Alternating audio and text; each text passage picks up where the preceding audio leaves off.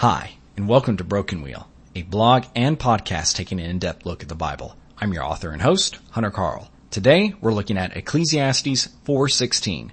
There was no end of all the people, all of whom he led. Yet those who came later will not rejoice in him. Surely this also is vanity, and a striving after wind. Today's post is the final one for chapter 4. And we are going to end along with it our discussion about the wise youth. Our last post outlined how the old king abandoned the ancient ideals of what a ruler was supposed to uphold. What evidence do we have this youth would act differently? Well, for starters, he is wise. Wisdom is the understanding and presence to act in the world as such. It wields both knowledge and intuition.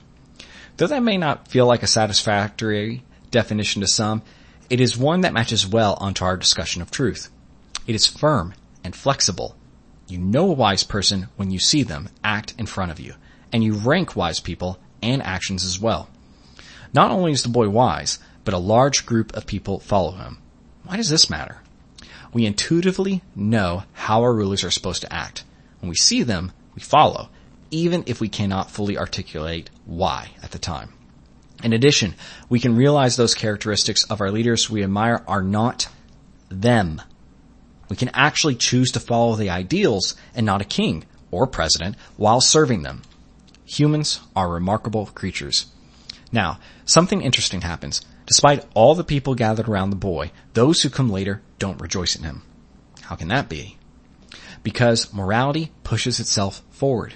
It looks back and says, why did we ever think that was a good idea? It's not so much as pushing forward as God revealing himself to us. At a certain point, we turn on those who came before, despite their achievements and despite the good they did. You can see this explicitly happening in America, regardless of your political side. No one can deny Jefferson was well regarded in his day and is now a subject of vitriol. What is men's praise to a wise king? Vanity is all. And worse, it's feeding on the wind. That's one way to read these verses. But I think there is another message hidden here. One that might be reaching a bit. You can be the judge if you think I'm pushing the text too far. What does this verse say? There is an unending, infinite number of people following the boy, and those who come after will not rejoice in him. From the most unlikely areas comes the man and spirit who should sit in the king's place. Man, that sounds familiar.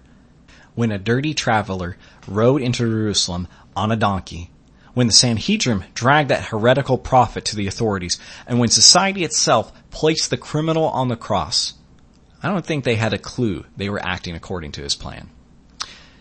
Do you find yourself living the principles of God and hated? Pray and ask God a careful question. Are you failing to live them out in some important way? If you don't hear an answer, rejoice. You will receive instruction soon in your failures, or you stand in the same place as your Savior. If you liked what you heard today, visit brokenwheel.substack.com and sign up to get this podcast and blog posts into your email. The podcast is also available on iTunes and Spotify. Please rate and review us there. If you want more of my writing, visit the About page on my website to read short stories I've recently published in journals such as the Blue Mountain Review. Thanks, and have a great rest of your day.